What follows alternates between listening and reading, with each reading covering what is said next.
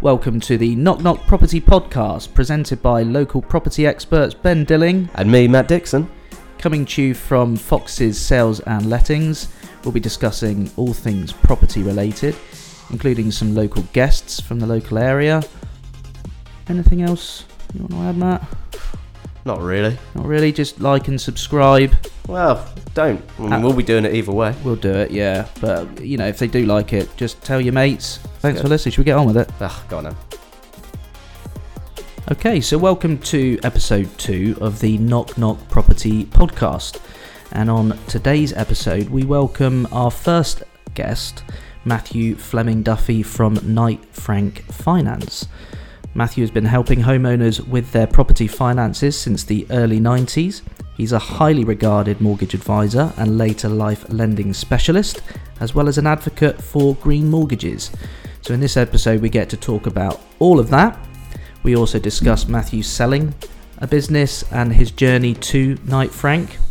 As always, we hope you enjoy this episode, and if you get the chance to like, subscribe, follow where you can, we really appreciate it. Enjoy the episode.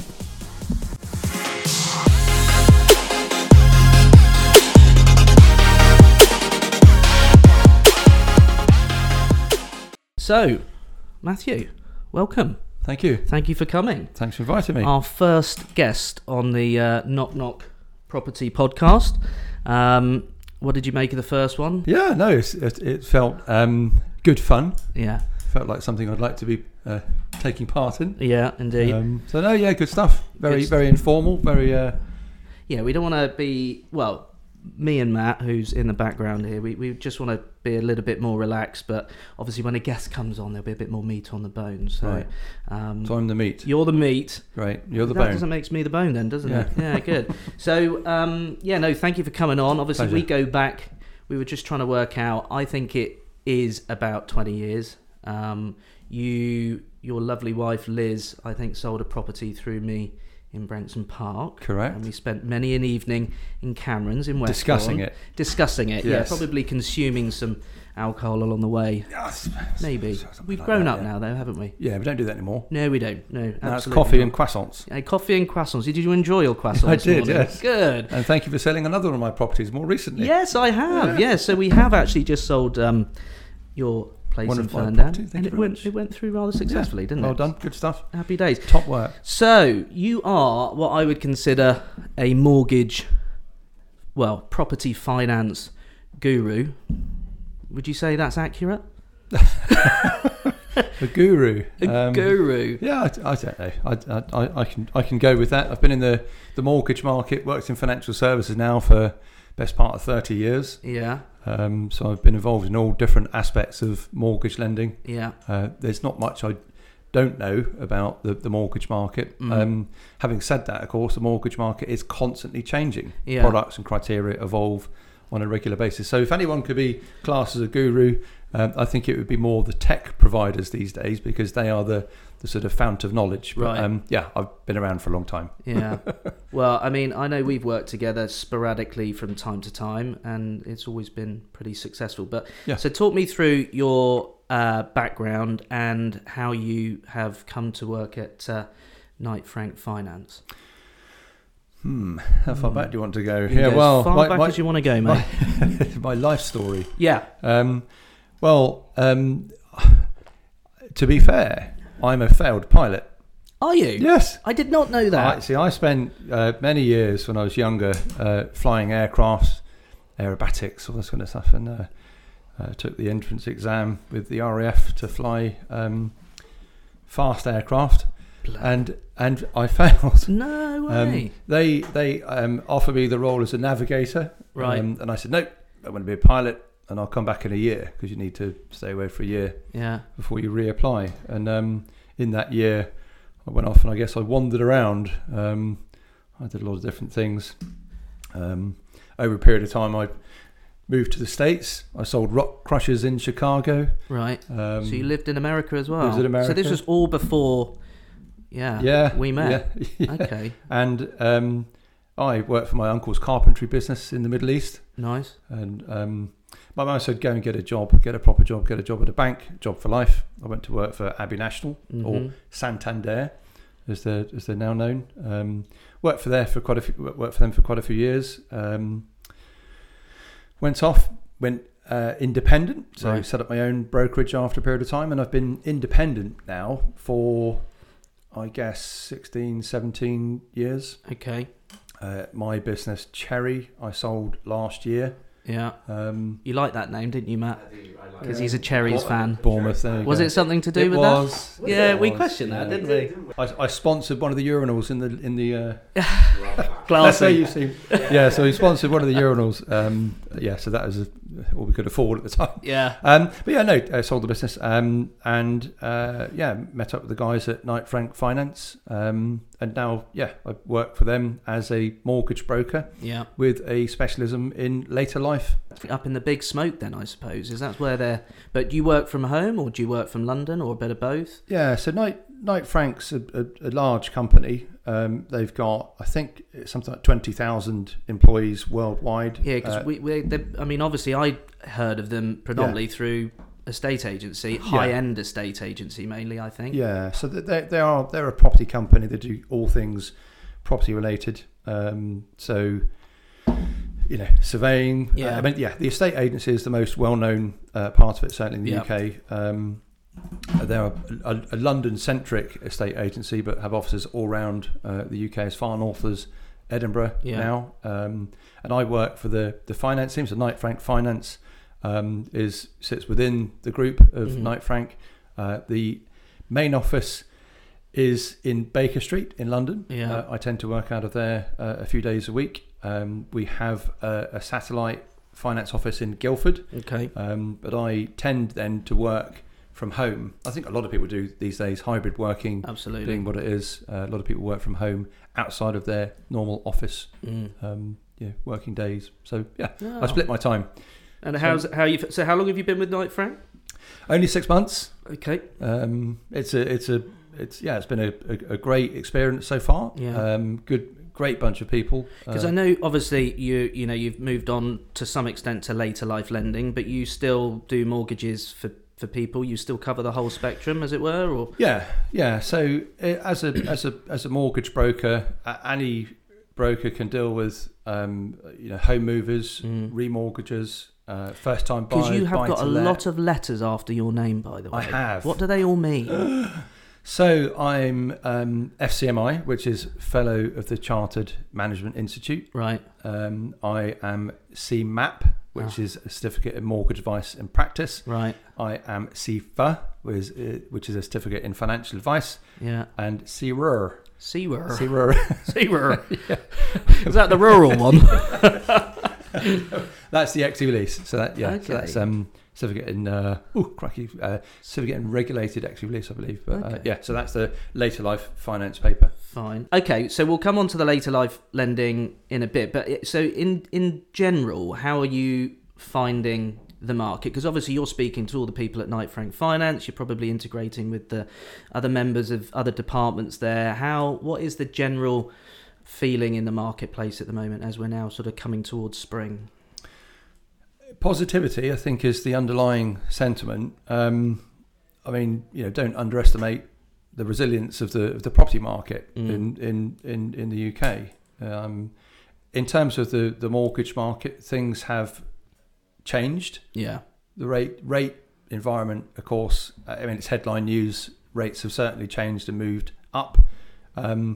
They moved a bit too high, pretty much in a response to the wonderful Liz Truss moment. The misplaced mini budget. It sent markets into a spiral. Some lenders stopped lending for a time, didn't they? Particularly those that were reliant on funders. So in terms of the way the money markets work, prices went up, access to funds diminished. So some lenders stopped products or certain product lines. Certainly rates really jumped quite high. So what sort of fixed rates, what were the rates before Liz Truss did her magic moment? Poor Liz. I know. Yeah. What were the rates looking like then, and what did they go to? And I'm right in thinking they might have crept back a little bit. Yeah. So rates you could have got around 1% with a decent deposit for a standard transaction.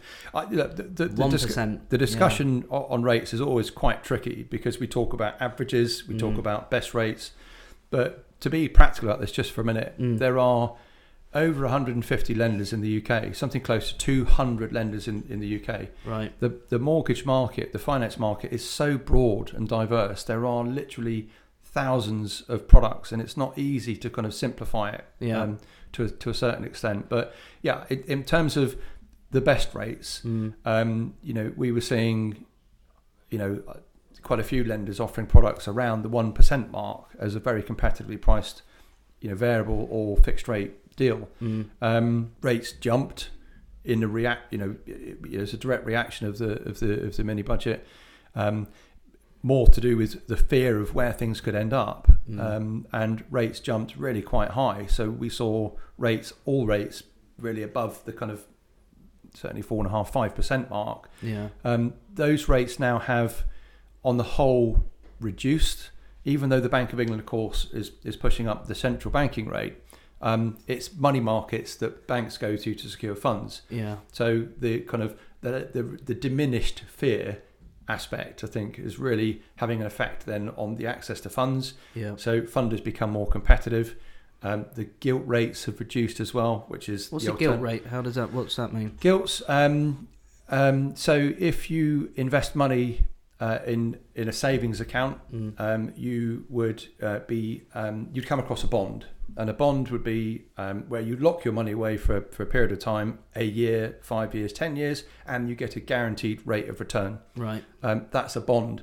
If a government issues that type of bond, it's called a gilt in the UK. So this is the government saying, invest money with us, and this is the rate of return that you'll get. So money markets have one eye on what they can get as a safe and guaranteed rate of return compared to providing money to lenders. Right. So if they put money out to lenders then, put that money out to us as consumers. So that's the money market. Okay. That's essentially how the money market works. We can talk about swap rates as well, which is where banks lend, institutions lend to each other.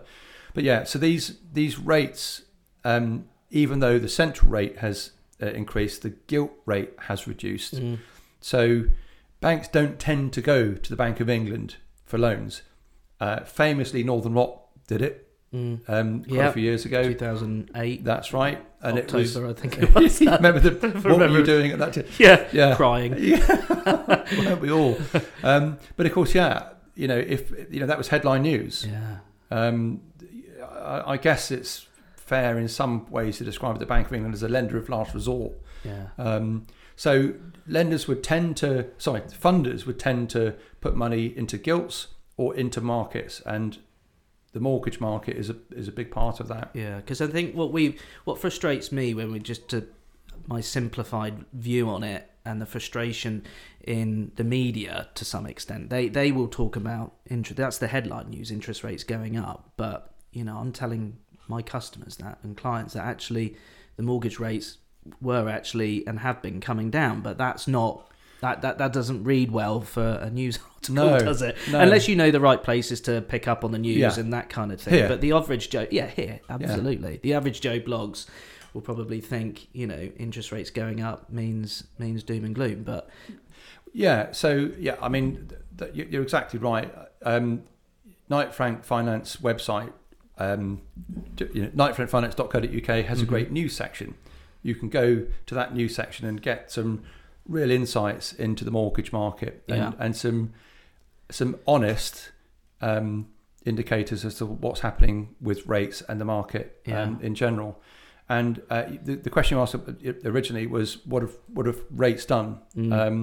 So Platform Home Loans recently launched a 5-year fixed rate at 3.75%, which is why I explained about the Bank of England gilt rates and swap rates, and the markets do something different a lot of the time when compared to the Bank of England central rate. So that rate that we would borrow at as consumers is lower than the Bank of England base rate, and it's fixed for 5 years. So it gives you an indicator as to what the markets expect to happen in the longer term. Now, the problem with this, of course, is that these lenders have limited funds. That product with platform was available for 48 hours, I think. I read that this morning. Yeah. HSBC have just launched a rate at 3.89%, right, available over 5 or 10 years. Let's see how long that hangs around. Yeah. So on the whole, the mortgage market rates start at around 4.5% on average, 4 to 4.5. Yeah, and there's a lot of lenders, mainly building societies. A lot of the time, smaller building societies offer variable rates at that kind of level. I think the Newbury Building Society have got a rate at 3.79, okay, which is variable.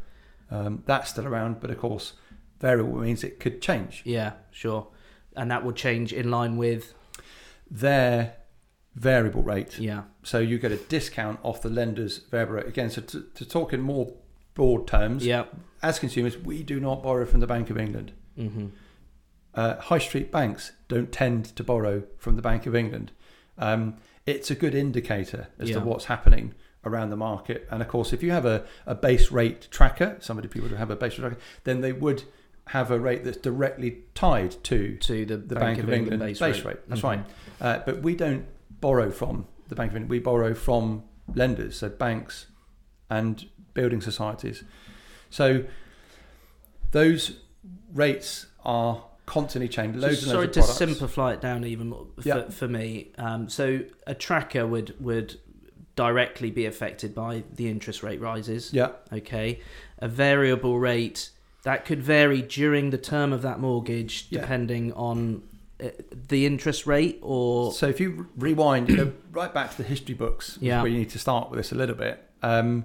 When you go into a bank to borrow, so you're borrowing from bank or building society, you borrow at the rate that they set. Mm-hmm. That rate is generally going to be higher than the Bank of England base rate. Yeah. So again, if you look at the market at the moment, most lenders have got their variable rates, their underlying variable rate at anywhere between 6, 7, 8%. So a variable rate is going to be more than a fixed rate. Variable, that's the lender's their own variable rate. So when you see a discounted variable rate, that lender is offering you a discount off of their variable rate. So that's the Newbury deal, 3.79%. I'd need to check what their variable rate is at the moment, but that you're getting a discount. So that can change as they change their rate. Okay. So Bank of England changes. They meet first Thursday of every month and decide what they're going to do to central banking rates. Building societies, banks will move their rate as and when they see fit. Now that tends to be in line with the Bank of England. So if Bank of England moves up by a quarter, you tend to see most mortgage providers also move their rates up by a quarter, but not always. They can keep those rates where they are, or as we frequently see, some would pull their rate down so they can grab a headline. Yeah. Actually, this is what the Bank of England's done. This is what we've done. Come to us. So again, I go back to this other sort of point of how broad and diverse the mortgage market is. There are literally thousands of products, and they change on a daily basis. Yeah. I think that's what the average consumer on the high street struggles with. They see interest rates going up and they just think that means mortgage rates are going up, but there's more to it than that, isn't there? Let's be honest. And a fixed rate. So how long would you fix a mortgage for? What are the terms for fixing a mortgage, just to somebody that is completely new to the process of getting a mortgage? Yeah. So in terms of the mortgage market, you'll find lots of deals around 2, 5, and 10 years. Yeah. You'd also find fixed rates over 3 and 7 years. And the longer that term, the worse the rate would be? Not necessarily. Okay. Not necessarily. And just to sort of touch on this as well, with later life lending, a lot of borrowing is on a lifetime fix. So what you borrow at now is the rate is fixed for forever. The term of, until you pass away. Okay. Or as in the property is sold, So 2, 5, and 10 years is where you'll have bulk of options. And then as a consumer, when you start looking at what should I be doing, it does come down to your personal circumstances, because it's very difficult to predict what's going to happen to rate markets. It's very difficult to, compare these products until you've come to the end of a term. 5-year fixed rates have become a lot more popular in recent years, I'd say, just because of a lack of stability. Very, very low interest rates, which makes longer term fixing quite attractive, but also, with the increased volatility that we've seen in the last sort of couple of years, certainly following the pandemic, more people have wanted to tie in for longer. So 5-year fixed rates have become. And the length of term of these mortgages, on an average mortgage, we sort of look at 25 years, 30 years. Does it I see them going longer and longer now. So of course, with the lifetime mortgage, it goes on. A lifetime mortgage goes on until you pass away or the house is sold, right? Yeah. So 40 years is the longest term that you'll see. 35 years is a lot more common. 25 years, again, is just something out of the history books, where lenders started providing mortgages. They set a term at 25 years, and it became the norm. Everyone then sort of set their budgets based on a 25-year mortgage, and it's still to this day pretty much the kind of the go-to term, the benchmark. If I sit and talk to somebody, the start point is kind of 25 years, unless you're near retirement or you've got different reasons, or indeed a 35 or 40-year term helps you with the affordability assessment. Yeah, so it's stretching it over a longer term, brings the payments down. Correct. Yeah, correct. How hard is it to get a mortgage now? What sort of deposit do you need? Because I remember before 2008, you could get a mortgage and the bank would give you some money on top, 120, 10% or something ridiculous. Yeah. And in fact, when I got my first mortgage, it was a good old-fashioned self-cert mortgage. Yeah. And, I think I just the guy said, what do you want to be earning to get this mortgage? Yeah. Obviously, regulations changed an awful lot now. Yeah. But 100% mortgages were quite normal. What are we looking at now, deposit-wise, to get a decent rate? So the minimum you need is 5%. Yeah. And if you have a 5% deposit, you can go to the Nationwide and get a 5-year fixed rate at around 5%. The other sort of question you just asked is how tricky is it to get a mortgage? Yeah. And look, following the credit crunch, mortgage lenders have come under lots of very strict regulations. The Mortgage Market Review was a set of UK regulations, came into force in 2014. The Mortgage Credit Directive was another set of regulations, EU regulations that came into force in 2016. We're still pretty much complying with those rules. All of these were about protecting consumers, trying to stop the market imploding again. And a big part of that was pre-credit crunch, banks just weren't asking questions. You mentioned self-cert, not checking somebody's income and expenditure before you give them a mortgage was going to have obvious consequences. Absolutely. And it did. Yeah. So following that credit crunch, following these rule changes, I should say, self-cert loans have been outlawed essentially. But lenders have since then gone through very detailed affordability assessments. So they look at your income. Because I know when I've looked at applying for mortgages in recent years, it's in depth now, isn't it? Yeah. In terms of they'll look at every single your inside leg measurements and how expensive were those trousers to fit. Yeah, how to do each stage. Yeah, absolutely. Yeah. So because again, a mate at the golf club, very kind of like naive to the whole situation. He was like, "I'm taking out some money out of my bank cash every week." And I said, well, what's that for? He didn't want to tell me what it was for. And I was like, he goes, does that come into effect? And does that, I said, I think everything's taken into account now in terms of, but breaking it down to, gymnasiums, mobile phones, weekly shopping, child allowance and all that sort of stuff. Yeah. So lenders are going to certainly look at your income. Your income is based on your taxable income. Because just quickly, back in the old days, right? Yeah. Didn't it used to be like 3 or 4 times your salary? And that was always... It was really easy. I mean, I was at Abbey National. I was a financial advisor and underwriter, And when you needed to run an affordability calculation, you picked up your calculator, punched somebody's salary, times 3.75. That's right. Equals, and that's how much you can borrow. But look at house prices now. Yeah. And it's different. The Bank of England issued some guidance a few years ago that lenders shouldn't be lending more than 15% of new loans at more than 4.5 times salary. Okay. That kind of tripped out into the market as 4.5 times is a kind of cap. Yeah. When was that? In reality, so it was a few years ago. I can't remember exactly when it was. They softened their stance on that more recently. However, if you get back to this idea of an assessment of your income and expenditure, yes, mortgage lenders will look at your income, your taxable income. So if you're self-employed, they look at salary, dividend, net profit, things like that.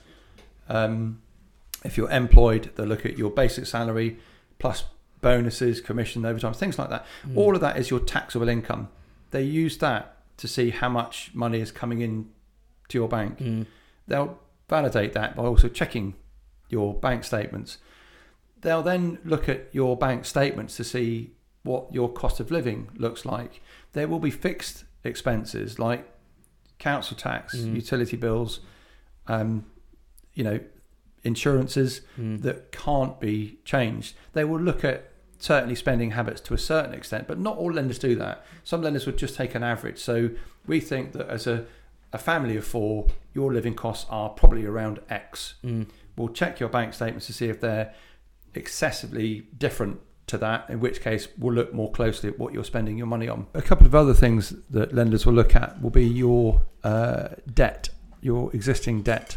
Yeah. So personal loans, credit cards, car loans, overdrafts, to a certain extent. Yeah. All again, if you have those committed monthly payments on loans, they are factored in and will reduce an amount you can borrow on a mortgage. So just to interrupt there then, because let's just work on figures of, say, a house of 300,000, okay, and a 10% deposit to get a reasonably good rate would be £30,000. Managed to work that out. And you've got 30 grand deposit, okay, but you've also got 10 grand on a few credit cards, and you've got a car loan and an overdraft, all of that. So let's say your debt is in the region of £10,000, but you've got £30,000 as a cash deposit towards a house. That would that £10,000 debt immediately come off that £30,000 deposit? No. Okay. No. So affordability calculations are a lot more complex. Yeah. Rightly so. I mean, a mortgage debt is likely to be the largest debt you're ever going to have in your life, and for most people in the UK, homeowners, that's the biggest investment we'll make in our lifetime. So lenders will look at your income and expenditure. The expenditure would factor in the debt that you have, and off the back of lots of maths that goes on, via computer, a magic number appears on lenders' affordability calculators that shows how much they consider lending to you. Again, if you remember, we sort of have to factor in the length of term. So if you're younger, you can stretch that term beyond 25 years to 30, 35, even 40 years. If you are older, then of course the term is going to be limited to the point that you're seeking to retire. So the affordability calculations overall are quite tricky, and it's become one of the trickier parts of working as an intermediary. Certainly post credit crunch and post the rule changes. Yeah. So the old calculator 3 times equals it don't cut it anymore. Doesn't work. No, it is. I guess within reason, this is partly why so much business now goes through intermediaries. I think it's something like 80% of all mortgage lending these days goes through intermediaries. So if you do have that question, how much can I borrow? You really are best going to a broker. I will sit and run, some figures based on, any sort of standard scenario, and there are tools that we can use that go to a whole bunch of lenders instantly to find out how much somebody can borrow. And the range is phenomenal. It really is phenomenal. It incorporates high street banks with some specialist lenders within that. But the range of how much somebody can borrow is quite fantastic. Wide. And it changes. So lenders don't have this fixed idea of what they're going to lend you. It can change. It can change with your location. So the cost of living is higher down in the south. Really? So depending on where you are in... Yeah. Wow, okay. Yeah, postcode can have an impact. How many children you have, Yeah. that has an impact, obviously. So there's lots of things that lenders used to factor in when running affordability checks. And like I say, it's one of the bigger parts of the journey now when trying to work out who to go to, which lender is the best lender for you. What I wanted to ask you, just regarding mortgages, so Help to Buy was a massive thing, particularly for new builds, and now that scheme has pretty much come to an end, right? So Help to Buy 1, Yeah. the initial scheme set Uno. up by George Osborne, Yeah. indeed helped builders feel confident in their ability to build property on the basis that this is, again, the post-credit crunch era, that when they build a property that somebody could come along and buy it. The government gave you a loan at a zero interest rate initially and a very small rate after a few years to pay a big chunk of deposit, 20% deposit towards a new build property. That was known as the Help to Buy scheme when it first launched. A lot of people after that scheme had been around for a while said, I don't want to buy a new build. I want to just buy from the open market. So George Osborne created Help to Buy 2, which was a mortgage guarantee scheme. So you could borrow up to 95% of a property value. Banks were not comfortable lending to that value at that point, so the government underwrote, 15%? gave a guarantee, I think it was 15 or even 20% guarantee that they provided to the bank. So the bank then felt confident to lend to you at 95% of a property value. Help to Buy then was seen as being so successful that the other government schemes like Right to Buy, which is where if you've been in a council property for a number of years, you can buy it at a discount. Shared ownership, where you buy a share of a property and rent a share through a housing association. The Forces Help to Buy scheme. So we've just done one of those actually. Well, we've had a client buy through that. Has that come to an end as well? No. So the Forces scheme is quite literally. Because you've done quite a lot with the Forces, right? Help to Buy generally. Yeah. I mean, like I say, the scheme itself isn't no longer, the original scheme is no longer around. Neither of the original Help to Buy 1, Help to Buy 2 schemes are around. So Help to Buy almost is a generic term for government incentives to help you buy a property. And certainly the new build equity loan and the mortgage guarantee scheme have gone. The other schemes stay in place. There is something that has loosely replaced the Help to Buy 2, the mortgage and the mortgage guarantee. It's called Deposit Unlock. Okay. And I've not heard of that yet. Deposit Unlock. I'm yet to see it have an impact on the market. Essentially, this is where lenders will provide you with a 95% mortgage and take out an insurance to guarantee themselves if you don't pay the mortgage, property values drop and they have to repossess. And if there's a shortfall, that the insurance would pay that shortfall. That's mortgage indemnity guarantee. Yeah. That was around for decades until I think around the late 1990s. That's right, indemnity, yeah. Mortgage My indemnity. parents had one. And banks decided they didn't want to pay insurers. Yeah. They then just started charging a fee, a high loan to value fee, so they became more profitable. And then they had no insurance. So banks became more profitable but weren't insured. And of course, credit crunch came along and disrupted all of that. Yeah. So this is almost just a step back to where things were in the 1990s with high loan to value lending. But like I say, the actual scheme itself is yet to have an impact as far as I can see it, because there are enough mortgage options around at 95% if that's what you need. Especially when you say that the Nationwide are doing one at 5%. That's it. So it's new build property. Yeah. So it's 95% on new build property, and they have a deposit unlock scheme. The interest rate on it, interestingly, is higher than it is for buying from the open market. So it's a product. It's out there. It hasn't really replaced the Help to Buy scheme, but like I say, the scheme itself is now just a common term for government assistance. So I think various schemes will come and go in years to come. Okay. You're looking at your LinkedIn bio. You are an advocate for green mortgages. What's a green mortgage? Green mortgage. If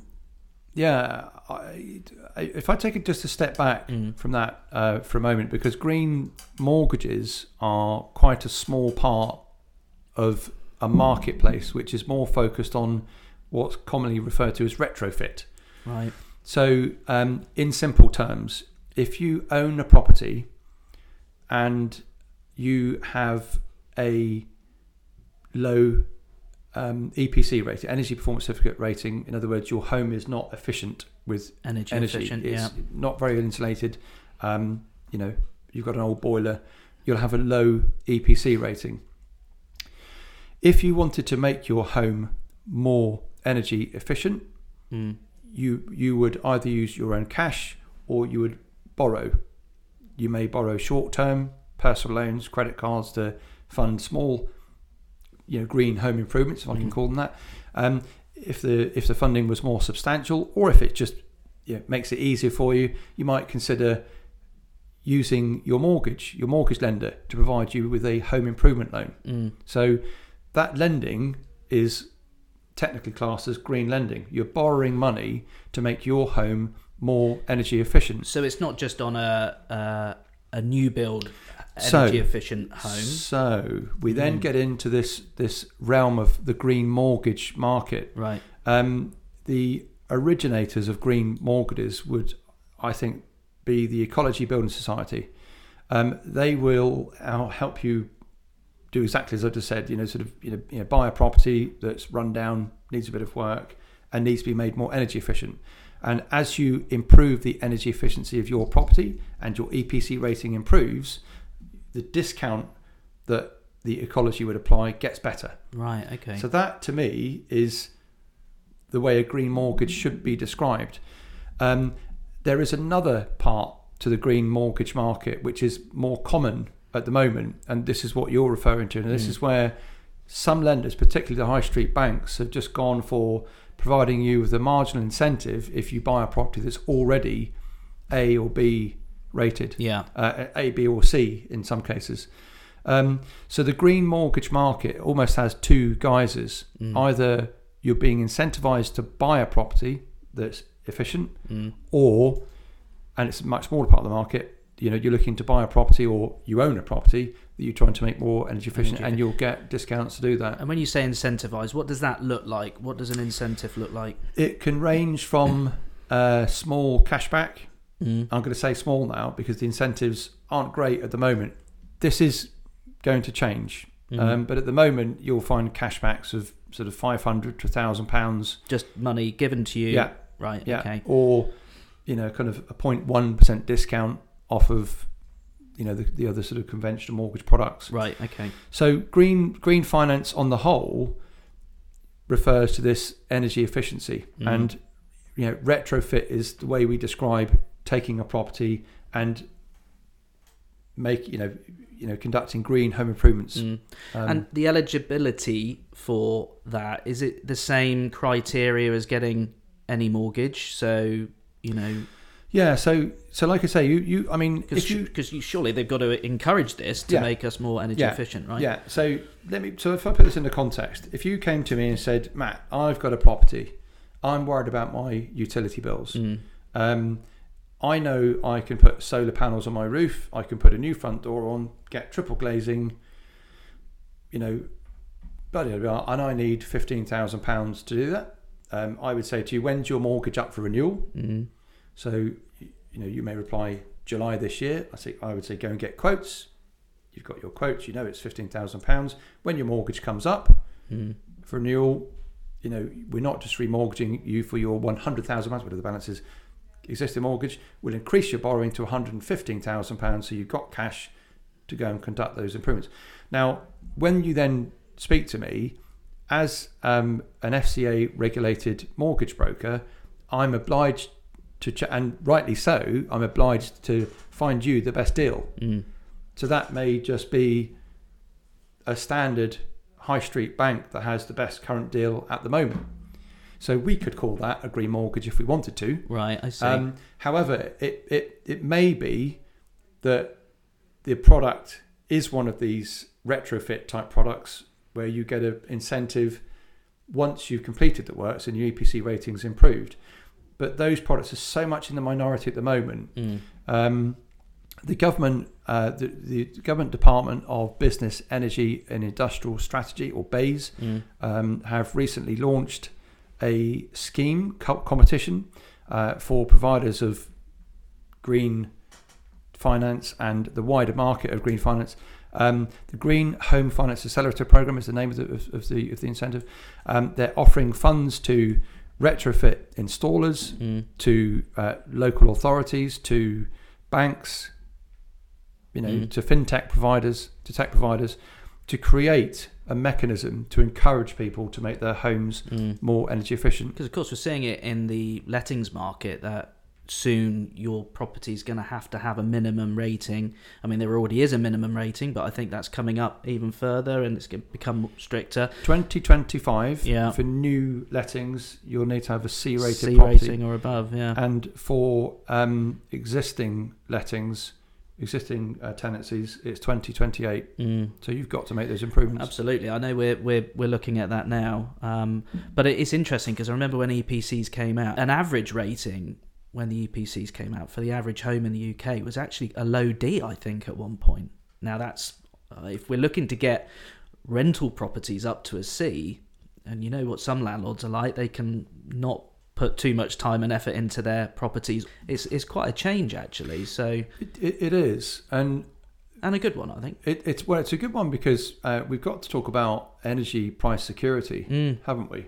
Our bills have gone, everyone's bills have gone flying through the roof. It becomes one of the biggest expenses we have, particularly because of what's happening in Ukraine at the moment. So it's a big problem, and it's not going away. So the only way you can remove your exposure to those fluctuations in energy prices is to rely less on it. Become more energy efficient. And there are 3 pillars to making your home more energy efficient. That would be to reduce your demand on energy. So insulation, so triple glazing, new front door, things like that. Second pillar would be to look at generating energy at home. So solar panels are the most common, but ground source, air source heat pumps, wind turbines maybe. And the third pillar is the technology, so smart meters, even EV charging points for people that are embracing the EV car revolution. So it's a lot broader than just those that want to reduce their CO2 footprint, which for a lot of people is very important. But for the majority of homeowners, it's their monthly budget that's the most important. So reducing your demand for energy is very important, and there are lots of measures you can undertake these days to do that. And for most people, you need to borrow, and hence the green finance market. So we've got a house. I mentioned it to you when we just had a little break, which was built by Bellway Homes near the Angel Pub in Longham, and so that house is only about 3 or 4 years old, and that has a rating of B. And I actually put in the details for the first time, I think, ever in 20 odd years of doing this, energy efficient home, because obviously it's big news, more so now than ever. So if I'm showing somebody that particular house, I could have a conversation with them about getting a green mortgage.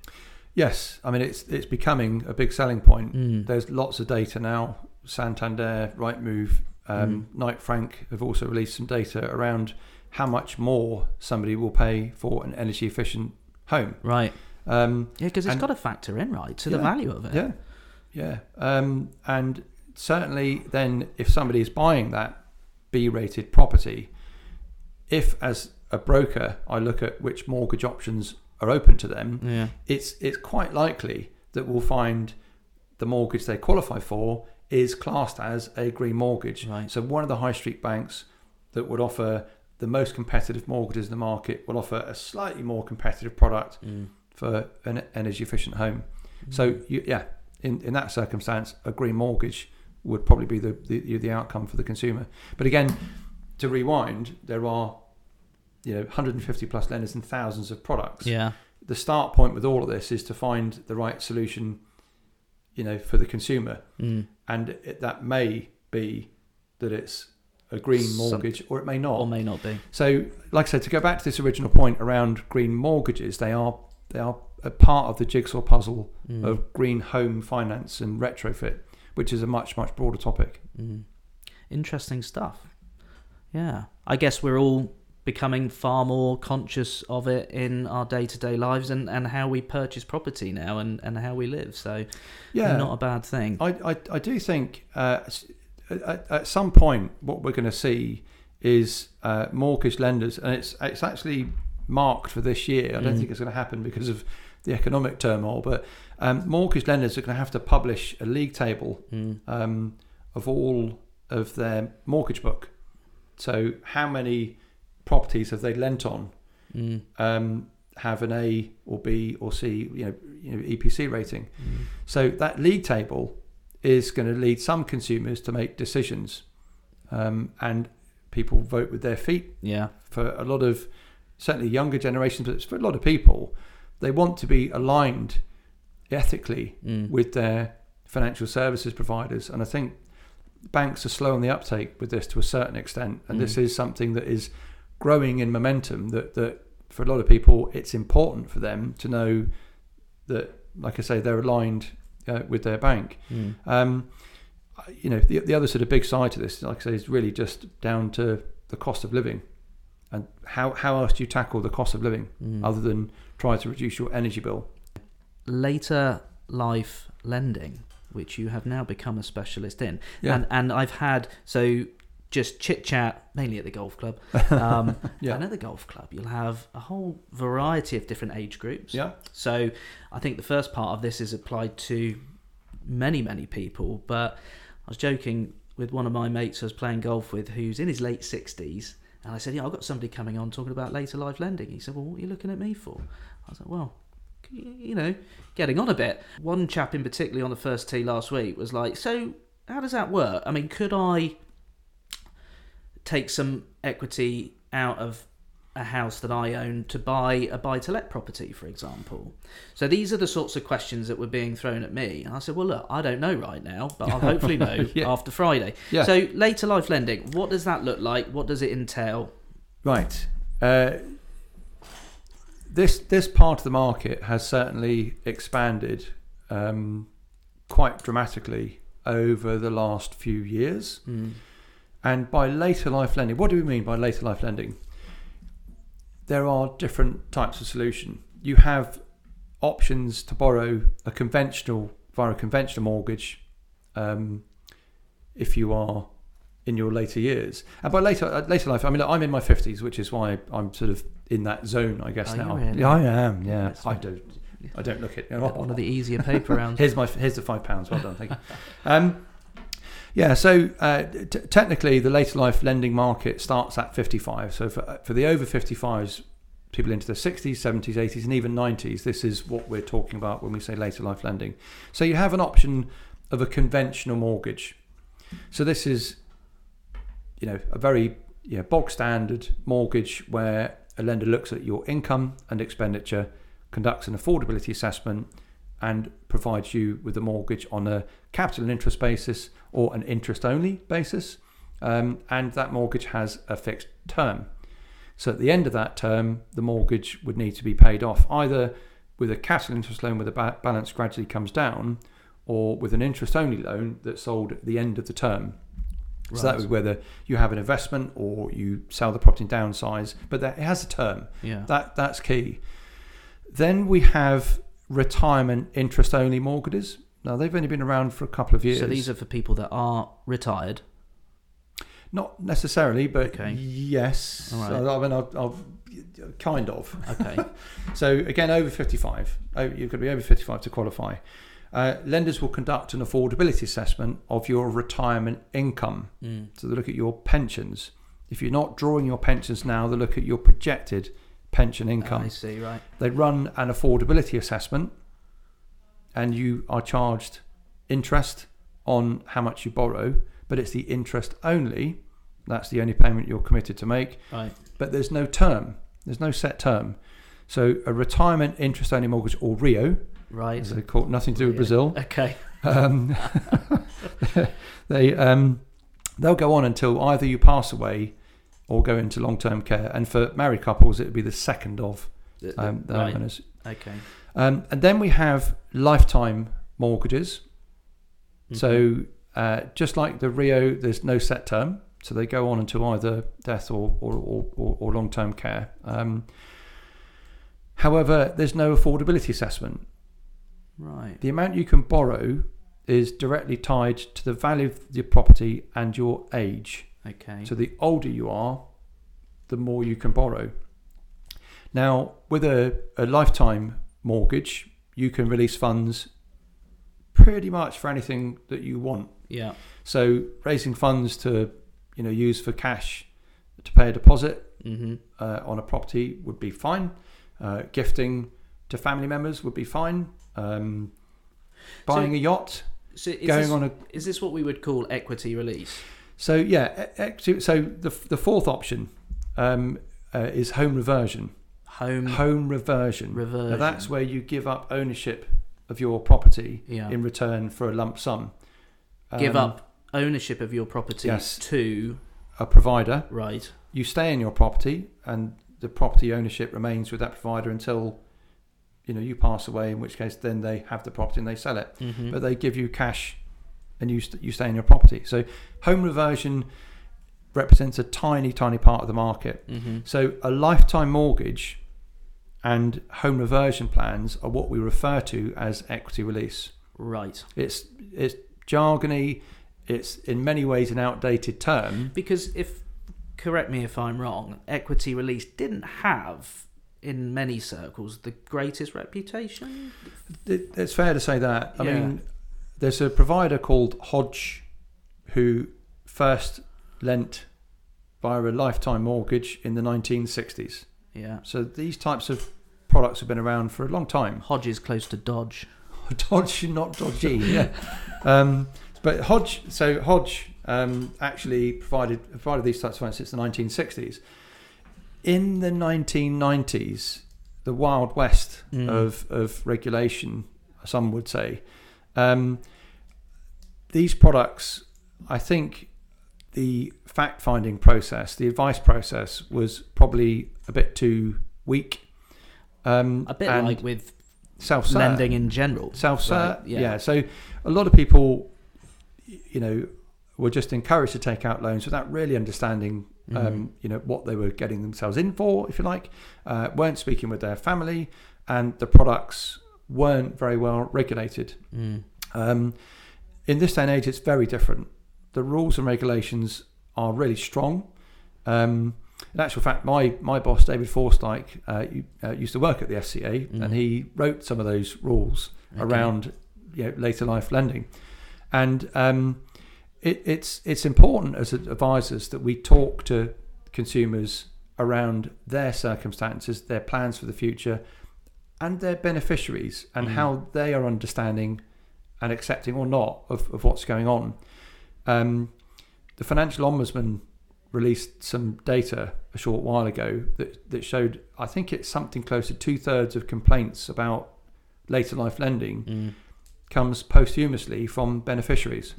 So I didn't know Mum took this out. She must have been missold. So, potentially back in the 90s, a lot of people jumped into this, without having full facts. Because you have those, like you say, the stories of beneficiaries coming back and saying, I didn't know Mum, Dad took this out. That's right. And is that what now is come in. Regulations have come in to advise the beneficiaries as well as the person involved. It certainly forms part of the conversation, right? And we at Knight Frank are members of the Equity Release Council. Okay. The Equity Release Council sets standards for our market, and amongst those standards, you have, for example, a no negative equity guarantee. So your debt would never increase beyond the value of a property. So you'll never pass on debt, right? In that respect to your children. All products. Again, a lot of people have these sort of misunderstandings around the way lifetime mortgages work. They're set up on the basis that you don't have to make a monthly payment. Right. That debt, is charged every month and it compounds. Well, if you don't make a payment, of course, debt increases over a period of time. You are permitted to make payments on these plans. With most plans now allow you to make monthly payments. Right. So you can make payments on an ad hoc basis, but certainly you can stop the increase of debt if that's what you want to do. The market's a lot different. The regulations are there. They're strong. They're very consumer focused, and the market is in such a different place. Because I think are you seeing a lot of people,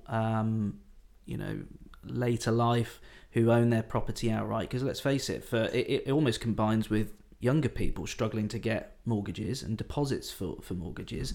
It would an option be for somebody who perhaps owns majority or all of their property to release some equity from that to provide to a son or daughter to get a deposit on a mortgage on a property? Yes. Yeah. That's commonplace. It's become a lot more common. And does the son or daughter or whoever it might be, can you have it set up that they pay the interest?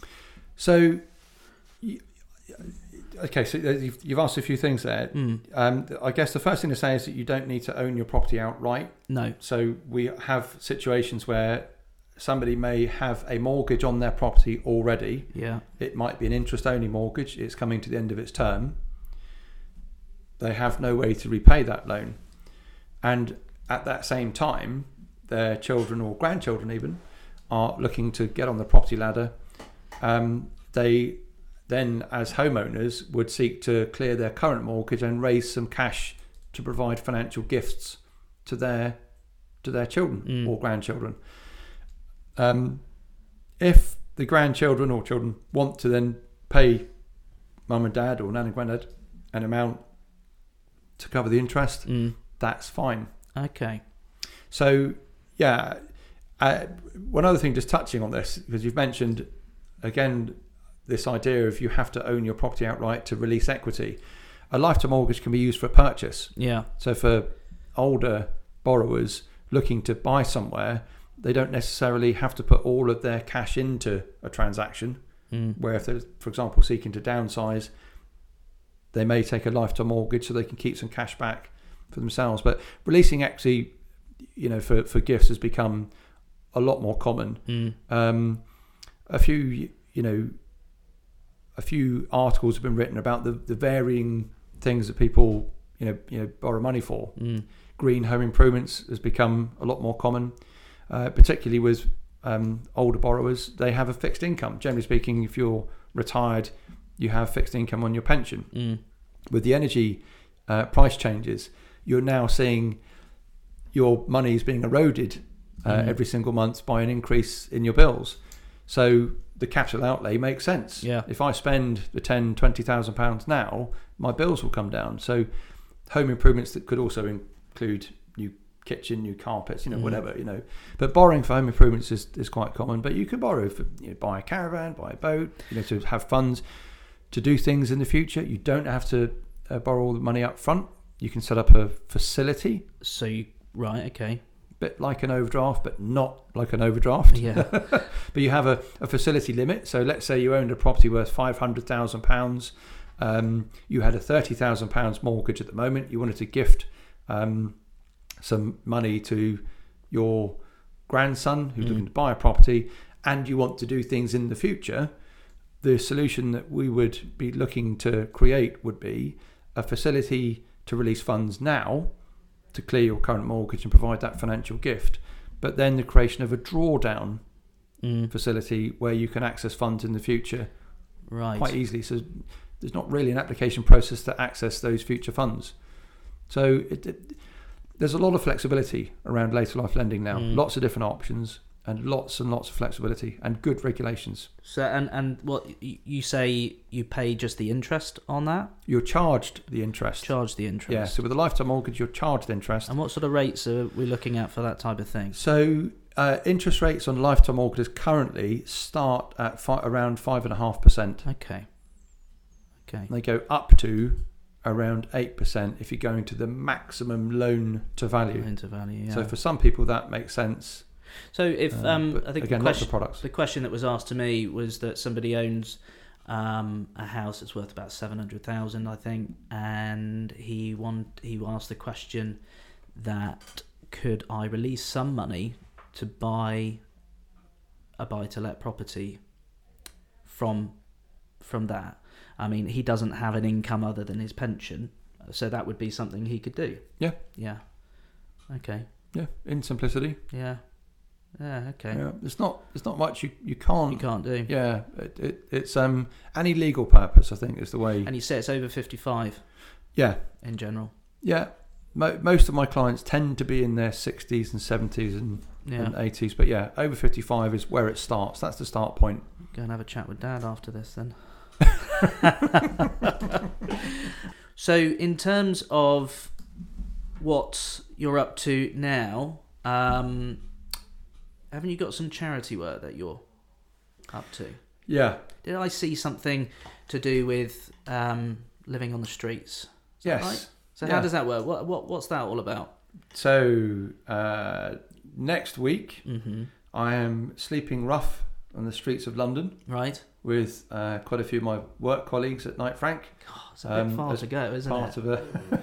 Part of a well, no, there's the sleep outs all around the UK. Yeah, I think I saw a friend of mine did one in Salisbury one year. Yeah, they're all around the UK, and you can do it at home. Yeah, you can do it at home. But the idea is, I mean, it's run by a charity called Land Aid, who have now got their offices based at Knight Frank's head office in Baker Street. Right. So they were.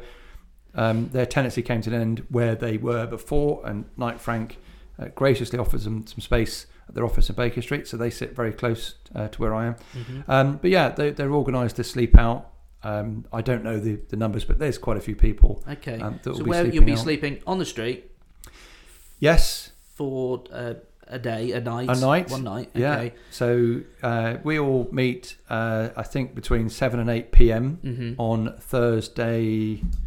I want to say 3rd of March. I should know this. Like that, wasn't it? We'll put something up there. Yeah. We're sleeping out. There's only hot drinks available, and the event finishes at between 5 and 7 the following morning. Okay.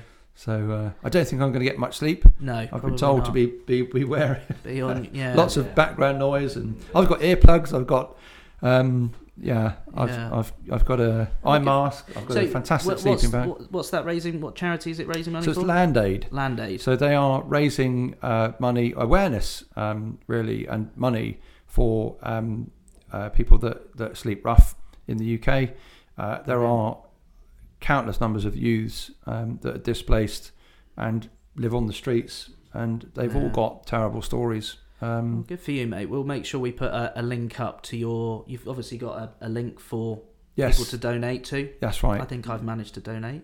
Yes. I figured it out. Yes, Good. thank you. All really right. Appreciate that. No worries, Any mate. support is wonderful. We'll put something up there for sure. And I've got a bad back, so crikey, I'm really putting myself out here. No, but on a serious note, it's a wonderful cause. Yeah. And there's quite a few people taking part, so it is just about raising that awareness and we see just raising funds. Even in this wonderful town of Bournemouth, the homeless situation here alone is seems to be on the increase. So awareness and raising money for that's got to be a good thing.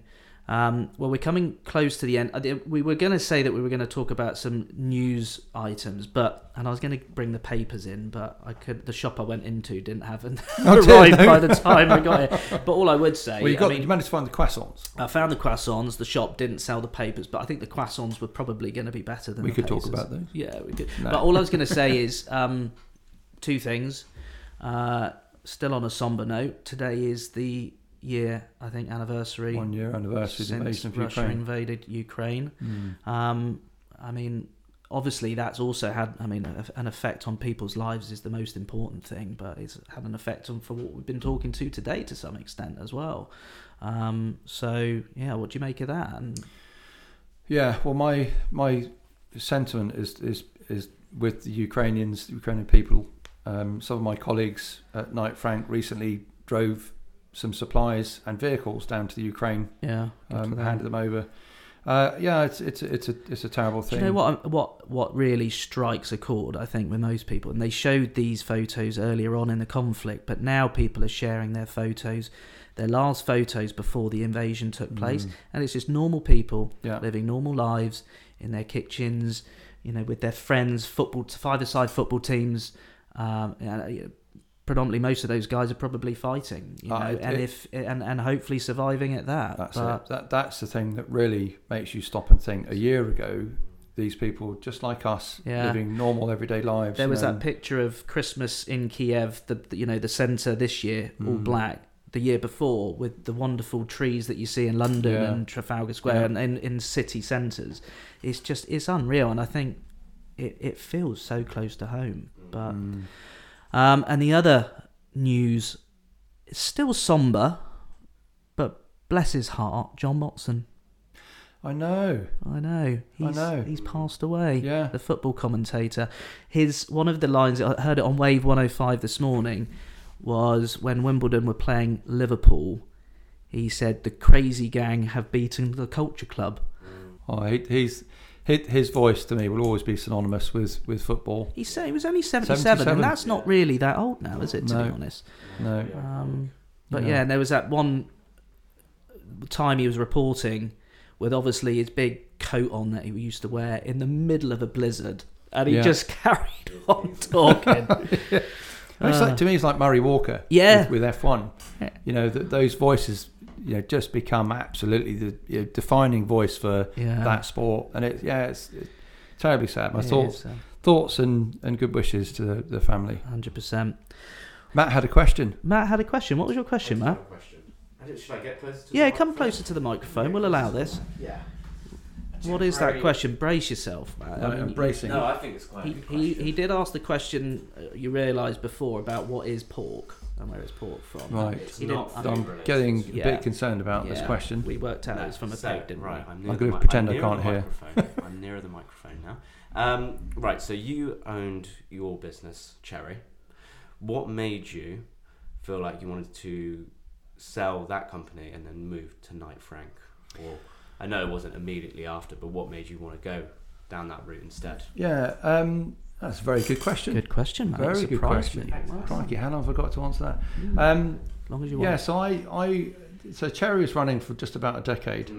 I think for a lot of people, the pandemic made you press pause and question what you do, which direction you're going in, and look, running a small business is tough. It takes up all of your time. It can be emotionally draining. It can be really rewarding. Certainly seeing something grow from nothing. From working on a laptop in my kitchen to seeing a business that had staff and had a presence. It makes you feel good. But equally, you are, the head of marketing, the head of compliance, the head of IT. You have to run your own accounts division, head of HR, head of sales. It's everything.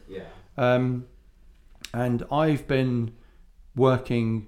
You can ask my wife and my kids about this. That I work on holiday.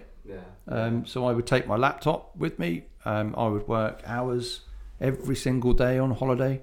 And I just got to the point in that lockdown when we were all sort of forced to stop and take stock. Just to step back a bit. You start thinking about what's important.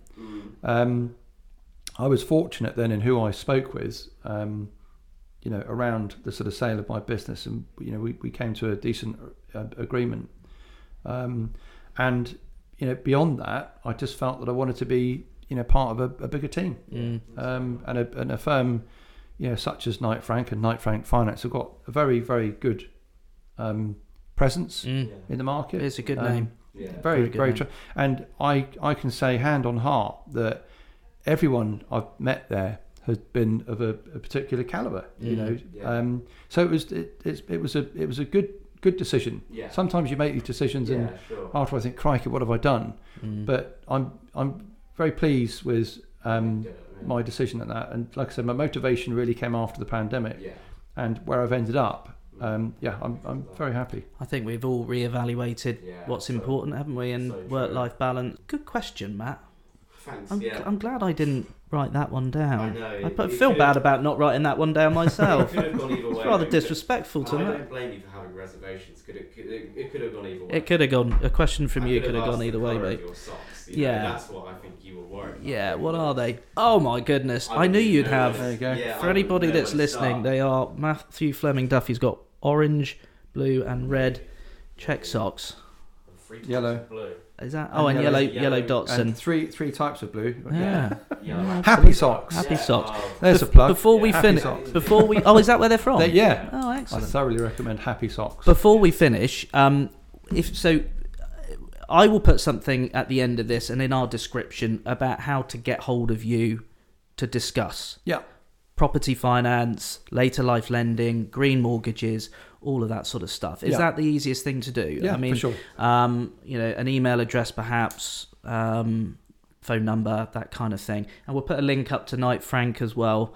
You've got, I think you said on your website earlier on, there's news articles sections that people can keep up to date with what's going on in the world of property and finance. knightfrankfinance.co.uk. I think it's /news.